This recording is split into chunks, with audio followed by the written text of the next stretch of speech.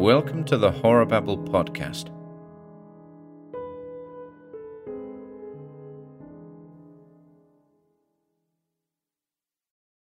The Tree of Life by Paul Ernst. It was cold. God, it was cold. Outside the cabin, a blanket of February snow showed leaden white under the heavy mid-afternoon clouds. A keening wind growled through the bare-limbed trees. It rattled the dry boughs like the fingers of skeletons, and stole between the slats of the crude window to twitch at the shroud of the thing beneath. It was from that sheeted, stark figure on the long bench that the greatest cold seemed to emanate. Nothing can be colder than a corpse. Nothing. A corpse seems to radiate a deathly chill that numbs the heart of whoever is near it. Because of the shrouded body, more than because of the actual temperature, I was chilled to the bone in spite of my inches of heavy clothing. I got to my feet and walked up and down the one room of the cabin, averting my eyes from the figure on the bench. Then, in an effort to conquer fear with familiarity, I crossed the room and lifted the shroud from the hatchet face beneath. An old woman, looking far older than her years because of her lifetime of toil and disappointments. The hair was scant and yellow-grey. The eyes, open and staring, were like grey stones. The nose seemed to have projected even farther in death than in life. It jutted out like the point of a wedge. There was nothing lovely in this pilgrim, set out for the farther shore. There was nothing reposeful here. It was Mrs. Wylam, wife of Ab Wylam, our nearest farm neighbor. The old couple had been swindled out of their modest Ohio farm 5 years before. In their old age, they had been forced to come to Upper Michigan, bare-handed, to wrest a living from the unfamiliar soil. And now, this. That noon, my father and I had hitched up for the 12-mile drive over laborious roads to town. This was before the day of teeming autos and cement highways. In front of the Wylam cabin, my father had pulled up the horses and stopped. Standing before us was Ab, a spare, gnarled man in whom age had curdled like milk in a thunderstorm. "Just a minute," he called, coming to the side of the wagon. "I need help." "Anything we can do?" my father began amiably. He stopped at the look in Ab's eyes. "My old woman's just died," he said. The words were as perfunctory as though he had just announced that his hogs had cholera, but his eyes spoke for him.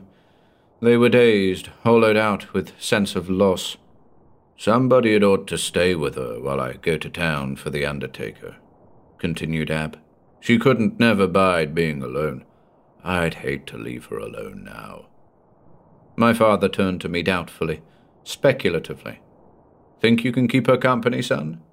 My look must have showed how repulsive I found the idea of a lonely vigil in the squalid cabin with a dead woman, for he hastened on. "Never mind. I'll do it. You're pretty young." Now the youth of youth is a sore point. His reminding me of my 16 years was sufficient to make me insist on staying there while he drove Ab on into town. So here I was, shivering in the mean little hut beside the dead Mrs. Wylam, blue with a cold that did not come entirely from the winter wind, but that emanated straight from the shrouded thing on the bench under the window. I replaced the sheet over the hawk features and sat down before the fireplace. That psychic cold that struck through jacket and mackinaw, knee-high boots and heavy socks. I huddled closer to the fire, resolutely turning my eyes to the leaping flames. I did not want to look toward the dead woman.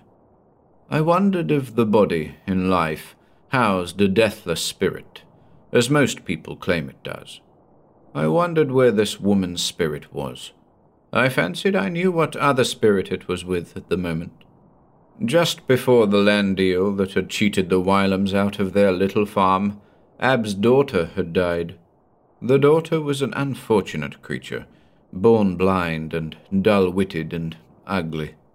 Her whole life had been filled by Mrs. Wylam, and the old lady, to hear Ab tell it, had concentrated all her frustrated hopes and ambitions in a ferocious maternal flame of love for her unfortunate child.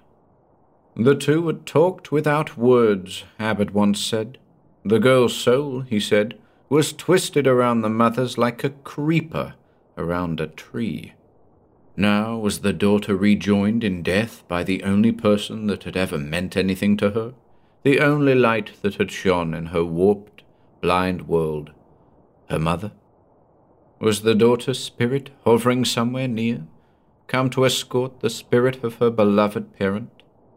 I thought of these things as I huddled miserably over a fire that could not warm me, and prayed the time would not be too long in passing, till my father and Ab got back with the undertaker. I turned to the wood box, which was full to overflowing, and dumped a big armful of split branches into the fire. This awful cold. The fire roared higher as I fed it more wood. In an effort to counteract that chilling cold, I built a blaze that threatened the safety of the cabin. The first keen edge of my formless terror gradually wore off, as all keen edges do in time. The psychic chill was less numbing, or possibly it was more numbing. I don't know. Perhaps my fear was now so great that my nerves refused to twitch to its stimulus anymore. At any rate, calm of a sort came over me, and with this unnatural stunned calm there came a relief from the coldness. In spite of the open window, covered only by the few meagre slats, in spite of the low temperature outside, I began to feel suffocated. I was dressed to be comfortable at 0. It must have been nearly 60 degrees now in the low, small room. I took off my mackinaw and loosened my collar. Then, as my feet felt the heat, my boots began to bother me. They were new and stiff as only new knee-high boots can be. I took them off too and padded about in my heavy socks. I opened the door for a foot or so and propped it with a piece of firewood. Trying to make my mind a blank, I sat down, a good way from the scorching fire. Another 2 hours would be needed before the trip to town and back could be concluded. 2 hours, 2 centuries.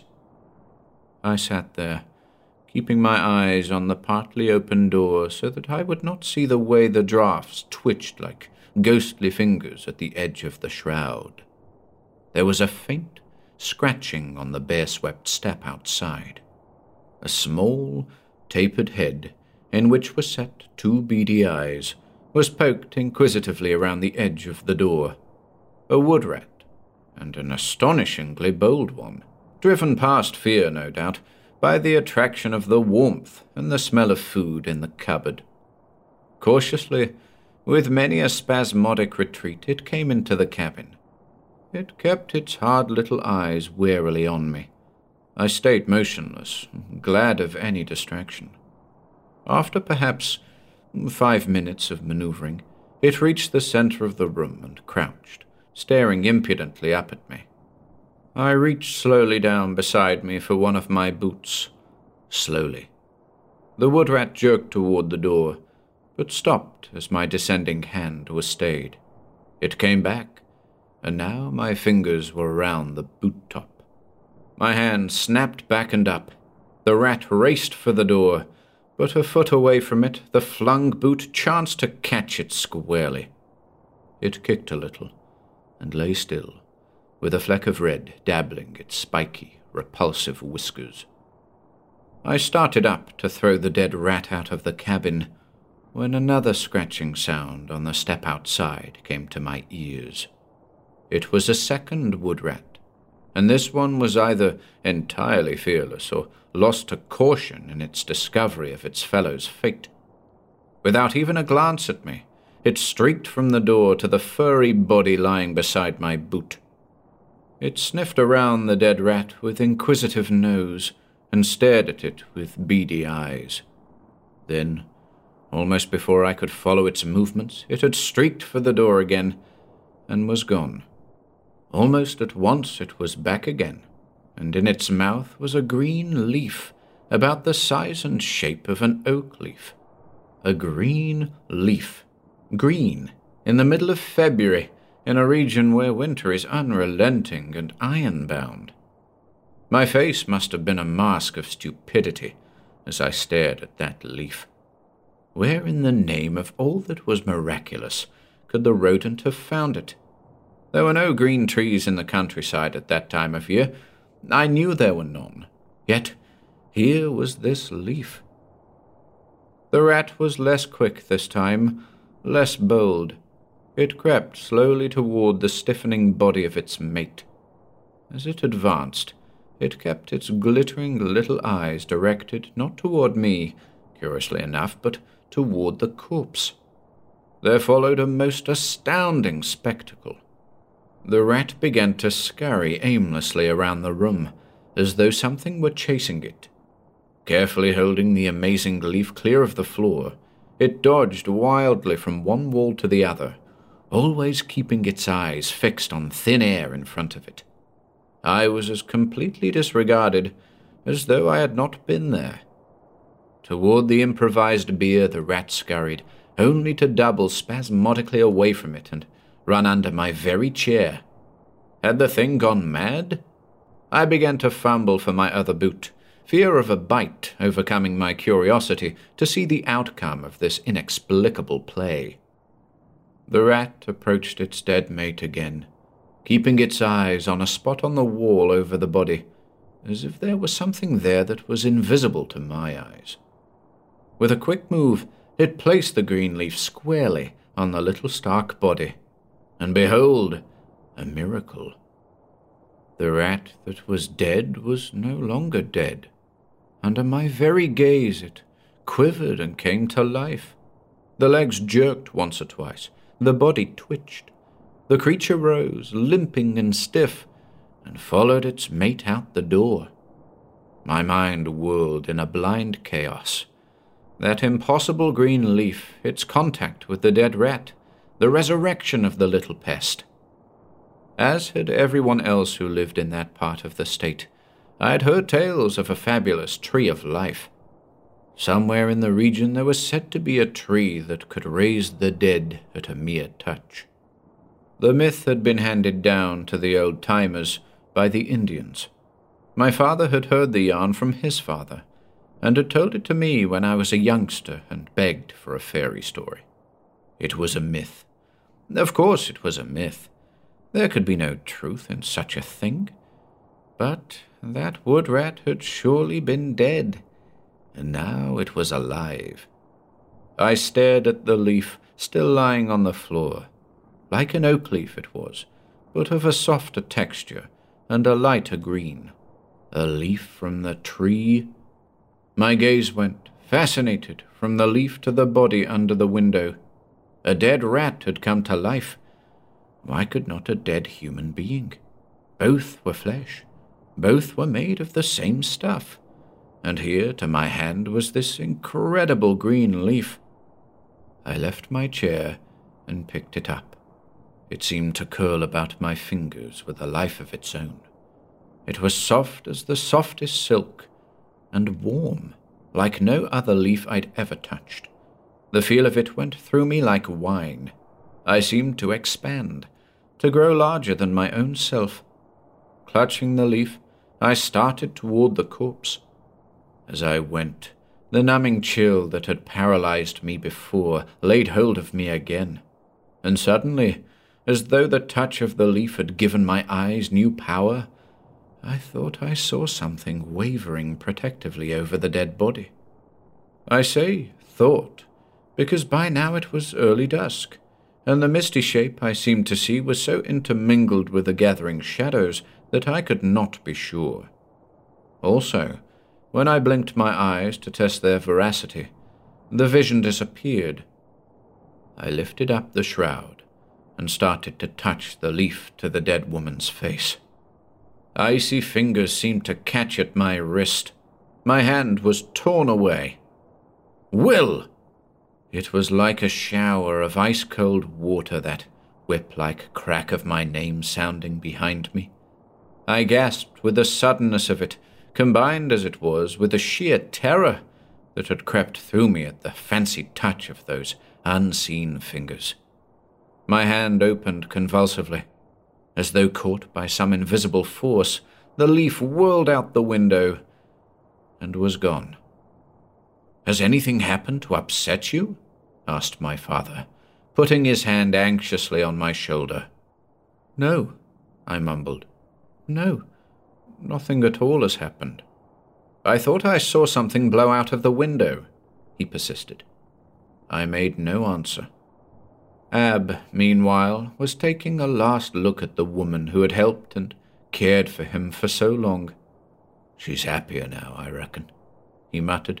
"She's with Patty, probably, with our poor, blind daughter." I never told them what had happened in that cabin.